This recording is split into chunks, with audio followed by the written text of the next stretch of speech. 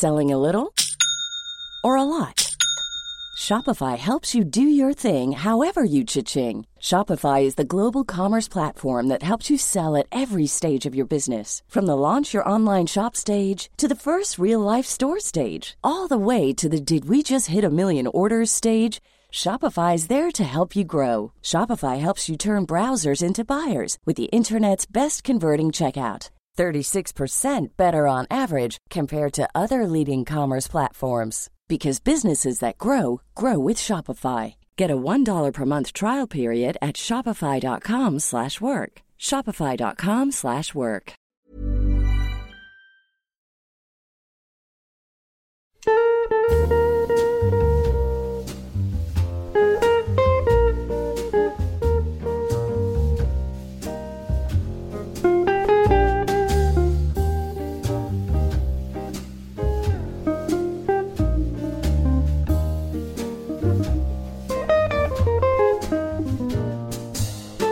Hello everyone, welcome back to Rule the Roost podcast, one of a new edition of what we're calling the coffee shop sessions, as we're actually recording this at an uncharacteristically early time, but nobody needs that peek behind the curtain. If this was 10 years ago, like when we started the podcast, the coffee shop sessions would both mean we both had a spliff on the go.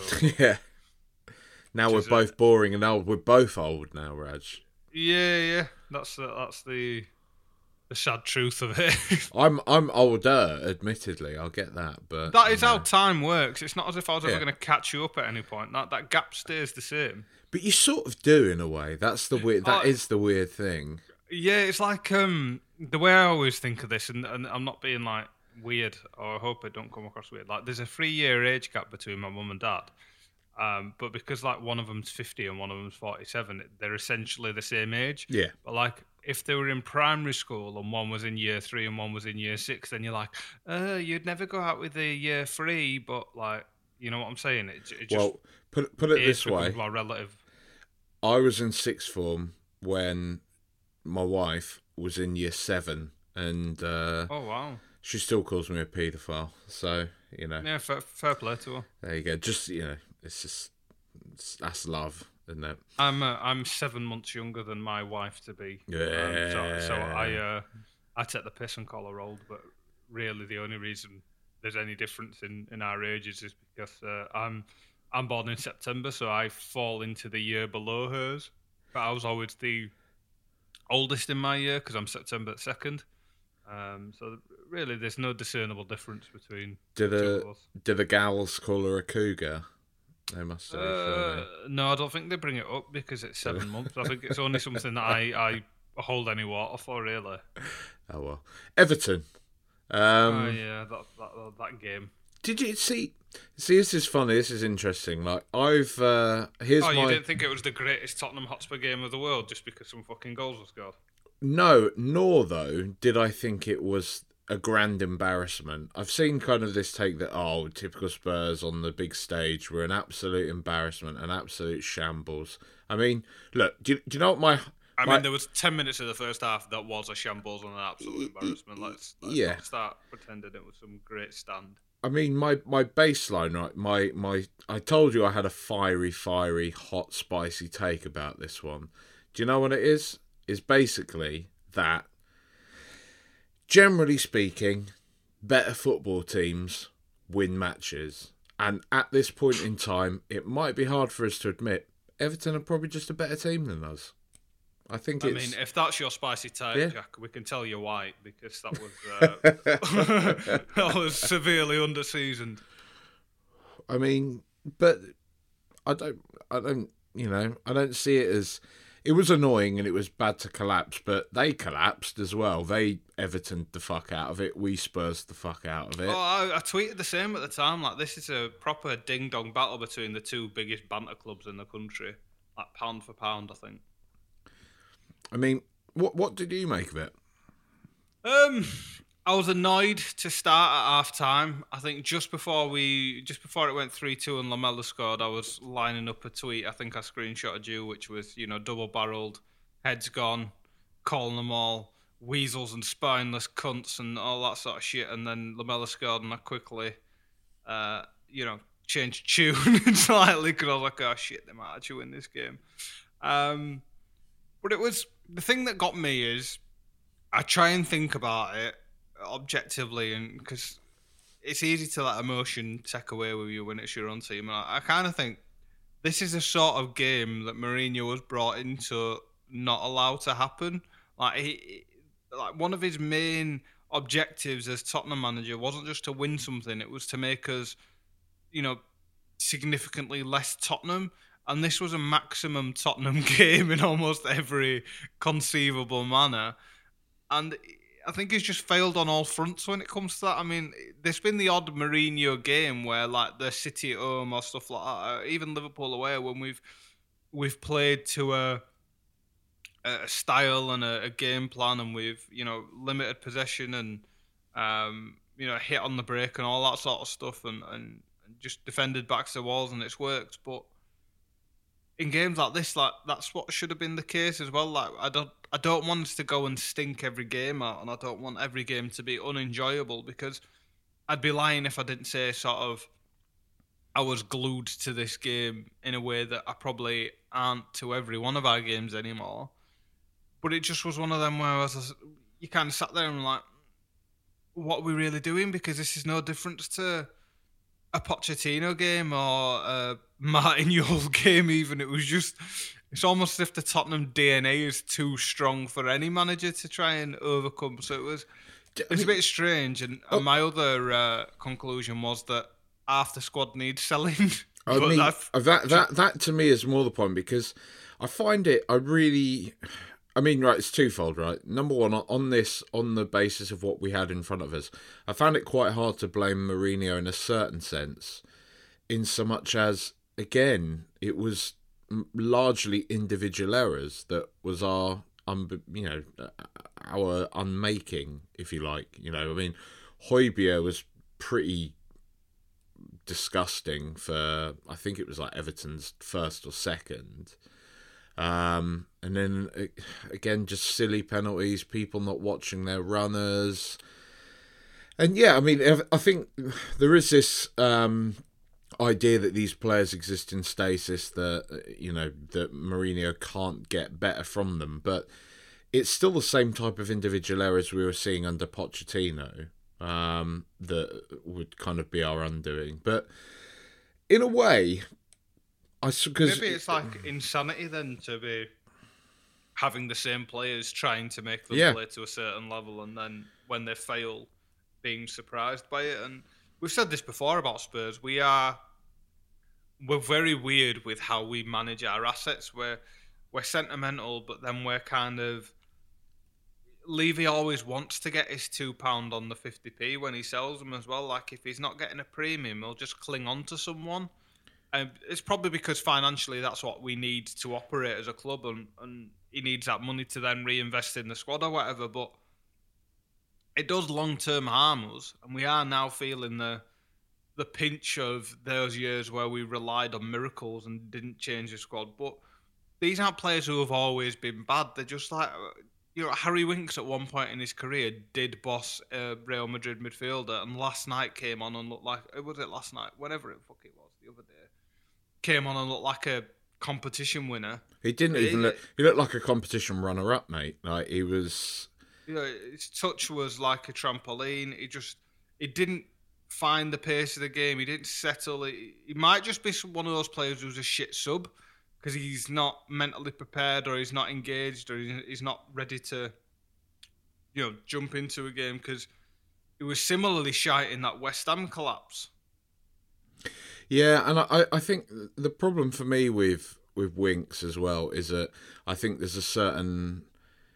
I mean, again, this is the uninformed layman's opinion from what I see, and just the way I've seen him sort of in interviews and stuff around his role in and around the squad. I just get the vibe there's a certain level of entitlement to Winks. I feel that he seems slightly affronted that he's considered a squad player as opposed to a first-team starter. And I do wonder how much, as you say, buying into what you're saying there about the fact that he doesn't look particularly engaged, he doesn't really look switched on, how much that plays into it. And I mean, I'm sort of at the point. I don't have a visceral reaction to it as such. I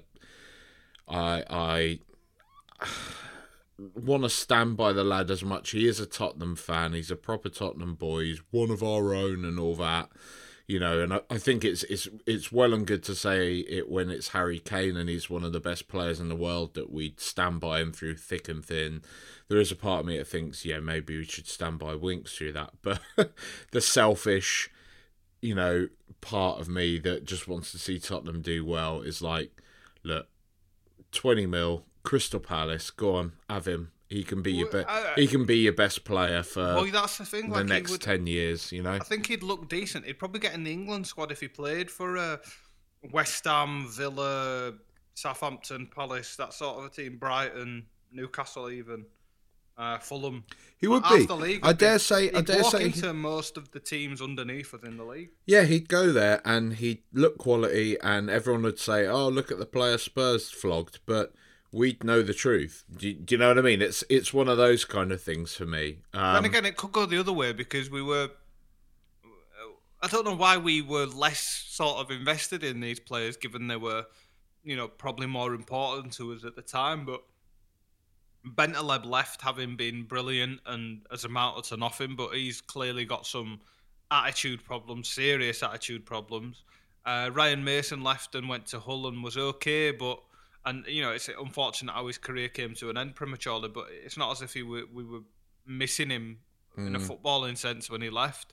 So we have done these deals when sort of we might not have otherwise, and we've got decent enough money for them. But I think that's probably more the players wanting to go. I think Winks probably wants to try and stay and fight for a place, and as admirable as that is, we just kind of... We might need to go, no, we're going to sack you off and then spend that money on a, what's he called, Basuma from Brighton or something like that. Like, if we reinvest the money like that, it'd be brilliant. And the other concern, though, Jack, is our squad is already quite... we've got a lot of international players and there's rotas to hit, especially post-Brexit. And... we've ordered. That's the reason why we got like Joe Hart and stuff in, is because we didn't have enough English players, and we kind of need to start doing that. And this next crop of, academy talent doesn't seem to be up to scratch. We've got, when we had like 3 or 4 pouring through at once, it doesn't feel like that at the minute. There might be another couple of years off. I think there's only... Oliver Skipp's supposed to be actually a player. I was about to say Skipp's had a decent year at Norwich, but other than that... Not... And it's always hard to know, isn't it? I mean, Alex Pritchard looked decent every time he... I mean, Alex Pritchard tore the Championship to pieces at Brentford. Yeah, and then Huddersfield bought him for 12 million and he's been an abomination ever since. Yeah, I mean... So, it's always hard to know. I mean... He's often billed as like this grand Machiavellian genius. There was a little part of me, because it has been said that, you kind of imagine that people that actually work in football are somehow detached from the narratives. Oh, they don't read the papers, they don't listen to Talk Sport, they don't look at Twitter or the internet in general. But it's been said that Jose Mourinho very much is the type of person who is in all of it. He wants to know everything that's been said about him, his teams, and everything like that. And I couldn't help but get the feeling that the narrative, quite aggressively so, the past few weeks, and with good reason, has been Spurs are boring and Spurs can only play with Harry Kane. And this Everton game was noteworthy for me in the sense that it was almost like Mourinho saying, all right, let's play expansively and let's play without Harry Kane. And there you go. We ship 3 goals and I have to bring Kane on to save the day. Like, it just seems again like we're going to have a reaction off of the back of this, as we did from the 3-3 with West Ham. Yeah, I mean, when we were in a moment, when we were playing a bit more expansively, a bit more adventurously, he was trusting his defence to be able to cope with the added pressure more that style of football brought to him. again they let him down. And it's this is the kind of this is something I wanted to sort of touch on really with Mourinho, in that, like, I think I was speaking to Scott about this, the United fan, the other day that I was chatting to, that the problem with Mourinho that I still find is, as much as it irritates me at times, and as much as I do have this reaction to some of our games where I think, oh, why are you playing like that? Why are you doing that? You're so irritating. Oh, maybe he is done. Maybe I do want him gone. But then when I try and when I take that step back away from like my emotional brain, which I can do every now and again, and sort of piece together the argument that I would coherently form, he still seems to occupy those grey spaces for me, Mourinho, where you're like, I can't in good faith attribute this all to him. And whether or not he's doing this by design, whether he is this agent of chaos, or whether that is just the fact of it, that there are these narratives that are projected onto Mourinho because he's a bit of a twat, because he's a bit outspoken, that people then want to have this confirmation bias of Mourinho's this bad guy, he's a baddie, he's one of football's dark elements, he should be rooted out, and thus we see things that transpire on the football pitch, and that's just all part of this. It's all part of this dark umbrella, this net that Mourinho has, this effect, when really it's like, well, if we remove that emotional side from this, which shouldn't be done entirely because I think it does play a part, and I'm not going to deny that it does, but at the same time, if we're to sort of Occam's razor this, Tottenham's squad is not fit for purpose, and what he is trying to do is get us as close to the Champions League places as possible.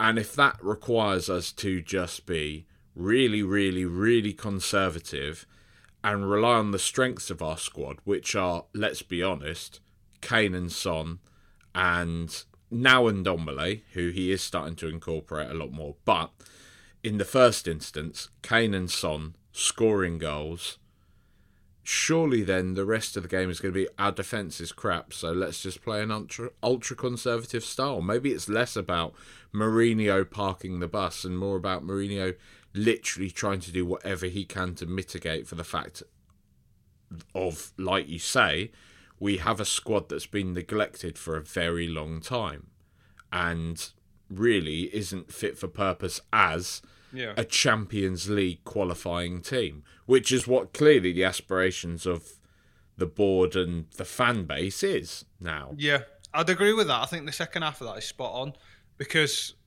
but I don't think it was. I don't think he was trying to make a point with the team he sent out or how we played, because if it wasn't for Robin Olsen suddenly becoming Lev Yashin for half an hour, we would have been 2-3 up, and that the game save would have been from done. Son was mad. Ridiculous. And the guy's shit. He was like throwing him in against Man United. So fuck knows how he's turned. It's just something that happens against Spurs apparently. But yeah, we played well enough, and I don't think he can account for or predict or stop or have any effect over that collective, complete loss of any semblance of sense or backbone that happened to ship 3 goals as quickly as we did. Like that's on the players. There's nothing that he can do as a manager. He literally cannot hold their hand any more than he does. You concede a goal, you concede 2. Like we mentioned this on a past show, that they're so quick to give up on themselves and to sort of fall into a funk that it can't be him. And he's alluded to it now. He said in the press sort of, oh, they're losing confidence or they're a sad squad or whatever it is he said. And he's essentially saying, look, that these lads don't really believe in themselves the way they should. And that's born to see on the field. And yeah, I actually think, having listened to you say it, there is a definite element to him trying to get blood from a stone in some senses, because I think it's unfair for us to sort of go, oh, this is a squad that Pochettino was having us play amazing football with and got to a Champions League final. That was, 2-3 years ago? And around that time, for the best part of 18 months under Pochettino, we were comparatively shit in the league and comparatively shit in other games. We just had a miracle and Ajax and put a run together in one other cup with like VAR assists and, Llorente playing a few decent games. And it's sort of like, I think there is an awful lot of predetermined sort of ideas and feelings about Mourinho, and people wanted him to fail before he'd even taken charge of a game because of who he is and what he had before, and that's understandable, and that's fair enough. Football's one of those rare things in life we're allowed to be somewhat irrational about because it's a folly at the end of the day.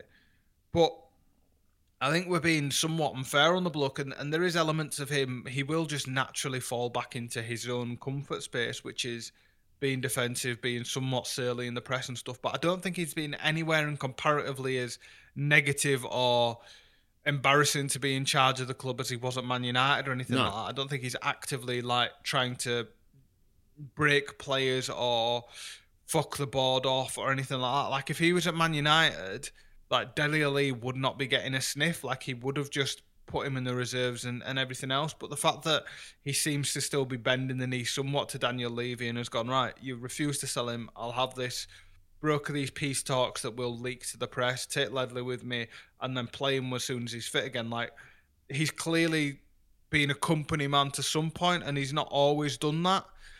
So I don't think he's completely fair to write him off, but I don't think there's any long-term sort of...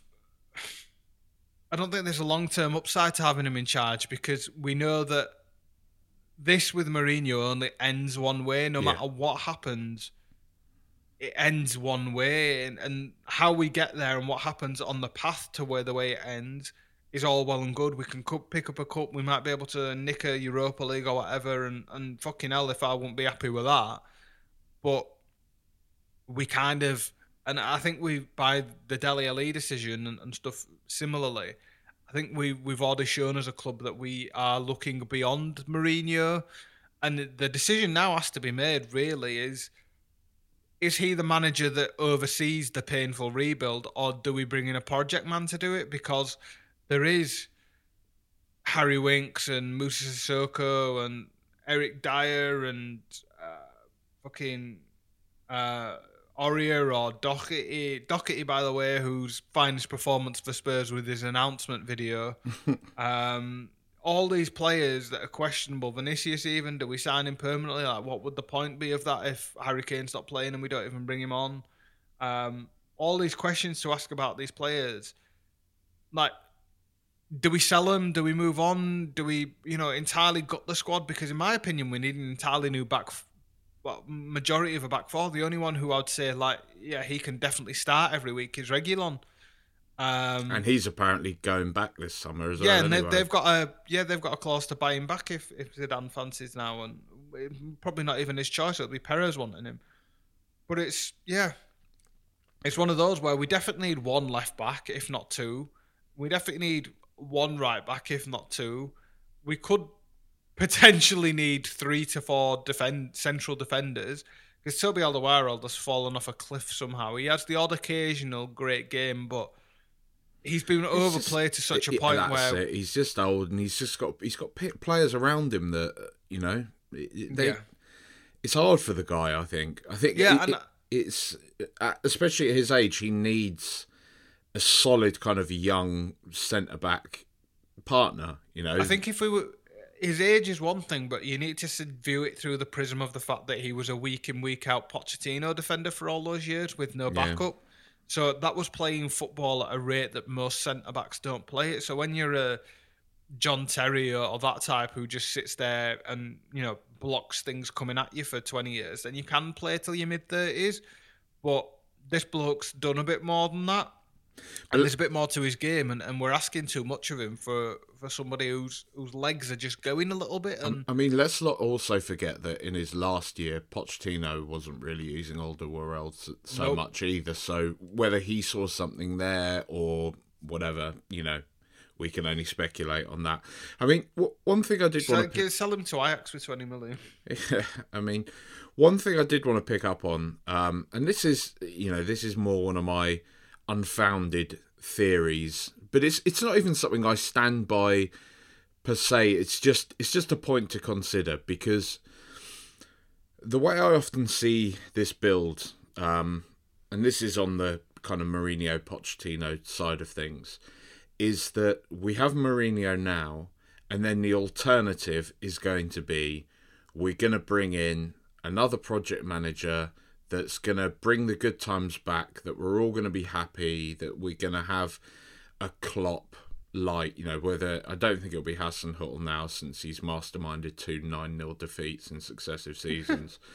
But whether it's a Nagelsmann or whoever, Rodgers, there seems to be this idea that we're going to have, like I say, a project manager, bring the good times back. It will be like Pochettino again, and I do think like this disrespectful to Pochettino. Well, yeah, there's several parts to this, in the respect that in my lifetime, the only person that's ever come close to Pochettino is Martin Jol. Tim Sherwood. I just loved him, mate. It was such a good time. But Martin Jol, I mean, those were good times, and I think, relatively speaking, as to what the club were and the club's ambitions at the time, he was probably as successful in a similar way to Pochettino, in terms of it being a breakthrough and it taking Tottenham up a level, taking us to a place that we'd not really experienced before. In my lifetime, this is. I'm sure there's people who were alive in the 80s thinking, what the fuck's this bloke on about? Or can at least remember the 80s. I was alive in the 80s. But I detract from the point, in so much as, look, I think now, I just personally think we need to consider the idea that, okay, we can get rid of Mourinho, but maybe you're on a hiding to nothing, lads, if you think that we're going to sack Mourinho and bring in another Pochettino, as in a diamond in the rough who has maybe done some, admirable work with a lesser club, shall we say, who could be promising, who would need 4 or 5 years to build us up to a place to get a core group of galvanised players together who all live and breathe and run through brick walls for him. But we're a club that now sits in a £1 billion stadium that has been hit by coronavirus, that needs, not wants, doesn't want it as a fanciful, prideful thing, needs Champions League football. It needs it. This sense that we can just write off a few years or take a gamble on, for example, let's say Graham Potter, right? Somebody like that who, yeah, okay, great. You could make some parallels with what Potter's doing at Brighton and what Pochettino did at Southampton. Cool. But Tottenham are not the same club now as they were then. Yeah, bang on. We need to face the reality that Tottenham are now the club that, right, Mourinho goes, who's available? Allegri. Bring him in. Let's see if he can crack it. Right, fuck, that's not worked out. Allegri's not available. Right, Real Madrid have just sacked Zidane. Let's bring him in. Let's see what happens. That might be the club that we are now.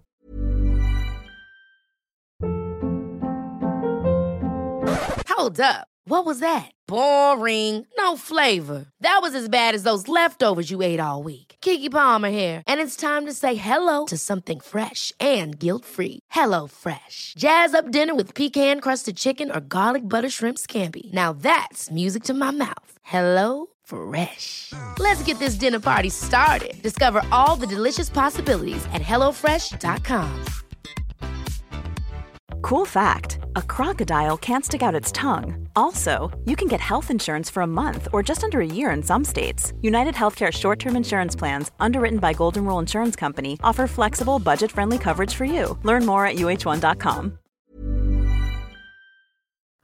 And yeah, our next roll of the dice is the is a sentimental one. It's, Ryan Mason's doing really well in the club, we'll put him in charge, or Ledley and Ryan are going to take charge, and that sort of a thing. But you're completely right, because as nice as the idea might be to give Graham Potter 5 years to build a project, Harry Kane's not throwing 5 years of his career away in his prime to potentially become a league winner in 5 years' time.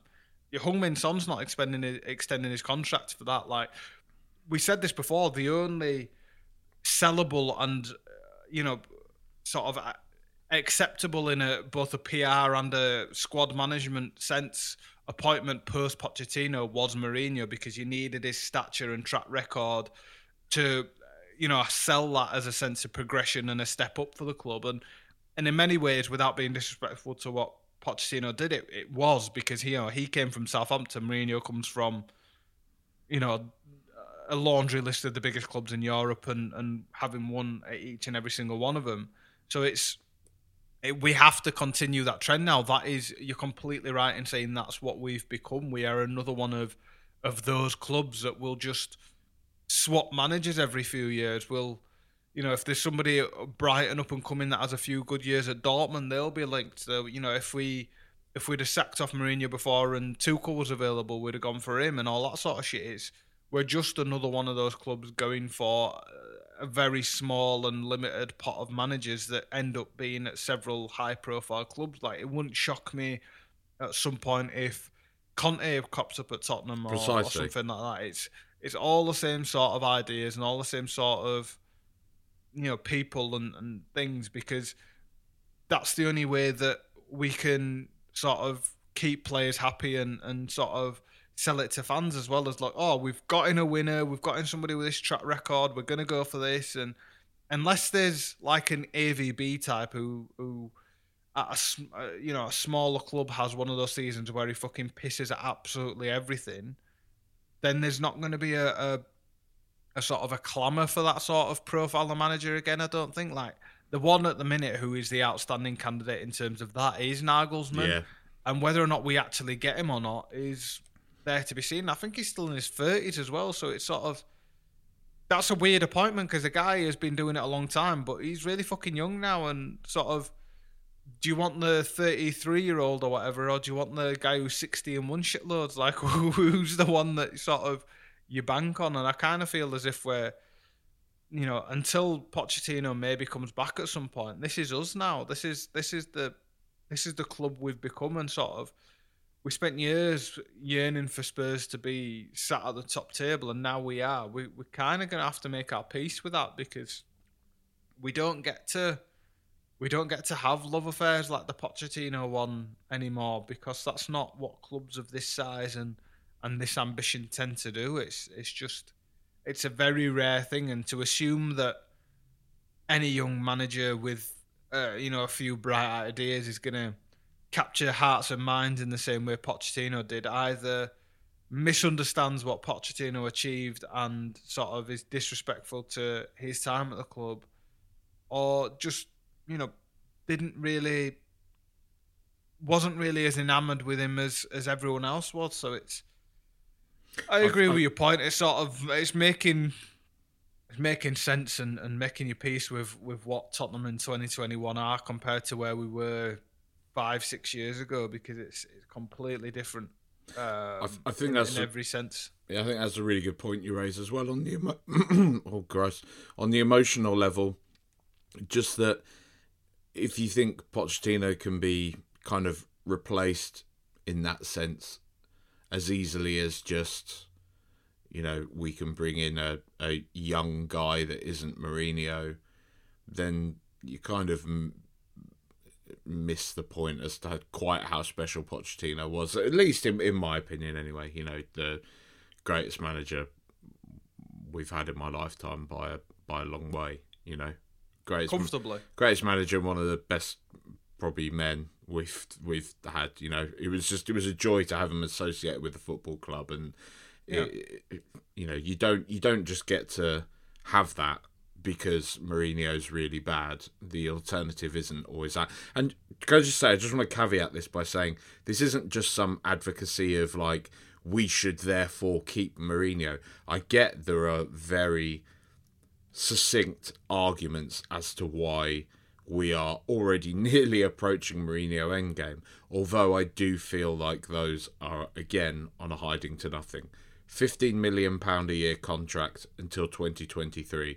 There isn't a chance, to me, that a few poor results in league fixtures, when we're still within touching distance of the Champions League, are going to see him sacked. I've seen some people say, if we lose to City and then maybe lose to West Ham and then we go out of the Europa League, not a chance. Not a chance. If we finish the season mid-table, don't win any cups, then there may be some sort of clause that comes into play that will see him be able to break and we can give him a lower compensation fee.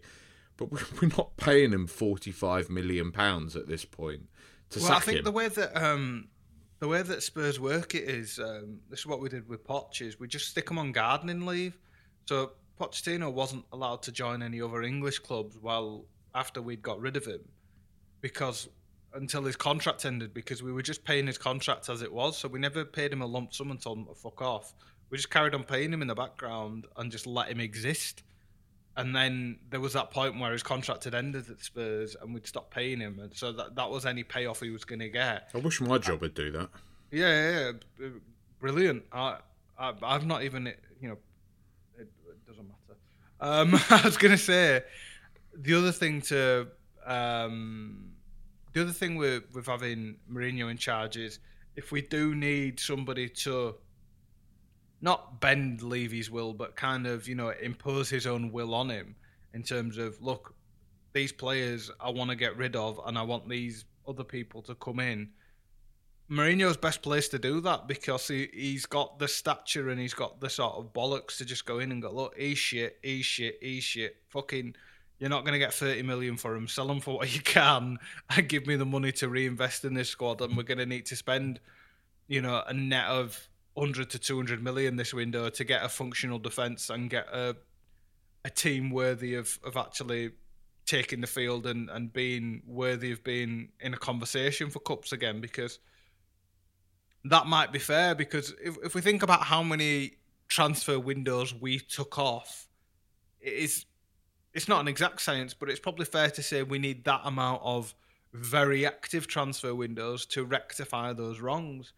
And there must have been 3 or 4, because there was 2 full years where we didn't sign fucking anyone, and there's 2 windows a year where we actually need to do something. And we did nothing this January. We had a fairly decent summer on paper in terms of bringing people in, but a couple of those are already raising your eyebrows at. On this one, quick question for you, right? If we're looking at a coronavirus affected ring-fence transfer budget for Tottenham, which will mean that we basically we're fishing in the 12 to 15 million pound hit and hope. One side is Doughty, the other side is Højbjerg, barrel. But there's the potential for us to spend bigger were we to lose one of the key assets. Learning from the Christian Eriksen thing, and considering he has, a year left on his contract after this year if he doesn't sign, do you consider offers for Son this summer? Only if he wants to leave. Otherwise, you sign him up. And I think I was under the impression, with all the activity around him in terms of the fucking Korean feed and all that sort of stuff, buying in the Korean females captain and all that thing and doubling down on that market, that we were fairly close to getting that contract signed.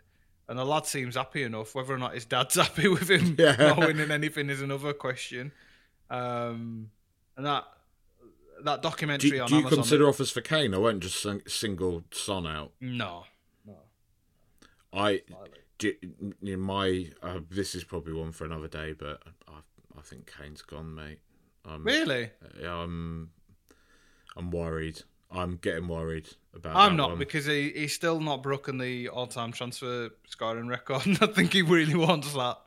I think if City don't get Haaland, because I think there's going to be a bum fight for Haaland this summer. That's my thing, and if City don't get Haaland, I think they'll absolutely come. I think he's aged out of it now, and he's had one too many injuries, Kane. I don't know. I see this again. This is another one of those things I look at. I think Kane's injuries are far more pronounced because he's at a team like Tottenham. There isn't this constant speculation about Kevin De Bruyne's career when he's probably got more significant injuries and is often affected by injuries a lot more than Kane. He's not English either. But they can just manage his time. I think Kane, he's still post. I've done this one to death, but for me, but Harry Kane's not going to go to City and want to sit on the bench every other day. Mate, if it means he wins I think he'd do Win a Premier League. The guy's title. face when he's playing fucking Farmers in the Europa League, like he's fuming. He's not going to want to sit on the bench. Like, if Pep turns around and goes, it's only Southampton this week, you take a week off, it's going to be like, no, because fucking Salah's ahead of me in the scoring charts. I'm this many behind Alan Shearer. I want to fucking fill my boots. I know what you're saying, but I know we can only speculate. This is just our opinions, but still, I think it is getting to the point of his career now when he's like, do I want the all-time record or do I want to win a Premier League? And I think the more and more he looks at Brady, for example, winning another Super Bowl, he's going to be thinking, fuck me, man. Like, this ain't happening.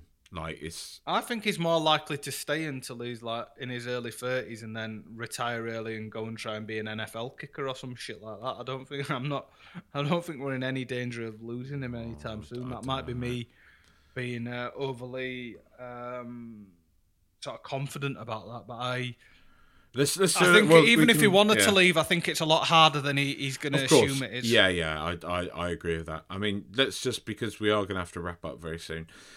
Quick one.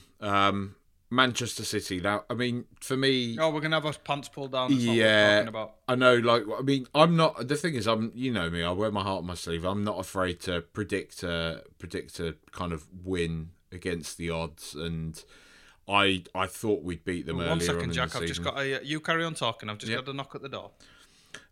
I thought we'd beat them earlier on in the season, and we did. But to me, this has the look of a game that basically is... For every time there's a Champions League fixture where we can turn up and look like a plucky underdog, and it will take some grit, it will take some determination for us to get it over the line, you can have that feeling that we're going to get it done.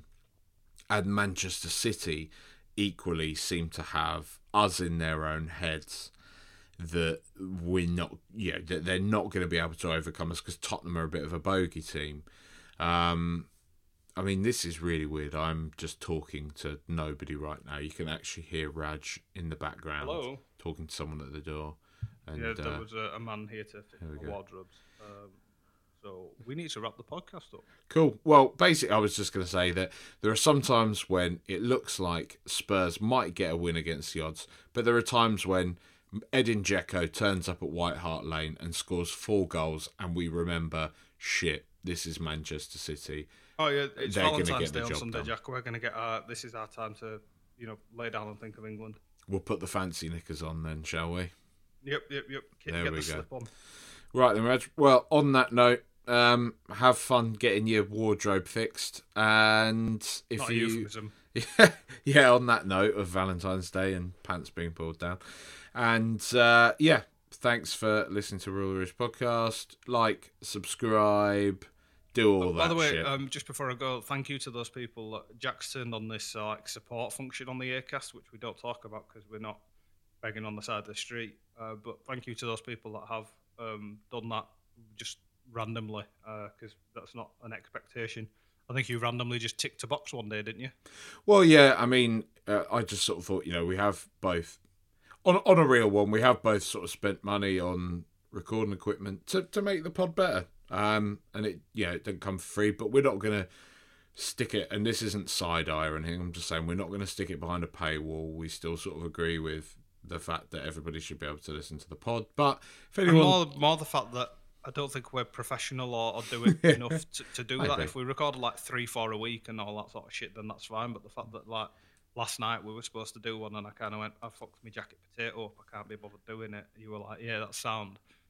we can't really expect people to be paid for that level of professionalism. If the appetite's there, maybe we could. But at the same time, we do have the support feature. So if you do want to chuck a bit, please do. But don't feel obliged to, just so you know it's there.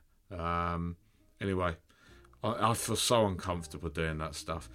It's but we haven't done the Manscaped or Harry's Razors thing yet. So and we have been offered, by the way. We have been. They just didn't. And we always say no. They didn't want to give us enough. They didn't want to buy our egos for enough for us to do that. But anyway, carry on listening to the pod. Listen to the old episodes. Watch Spurs wipe, please. I beg you. Come on, you Spurs.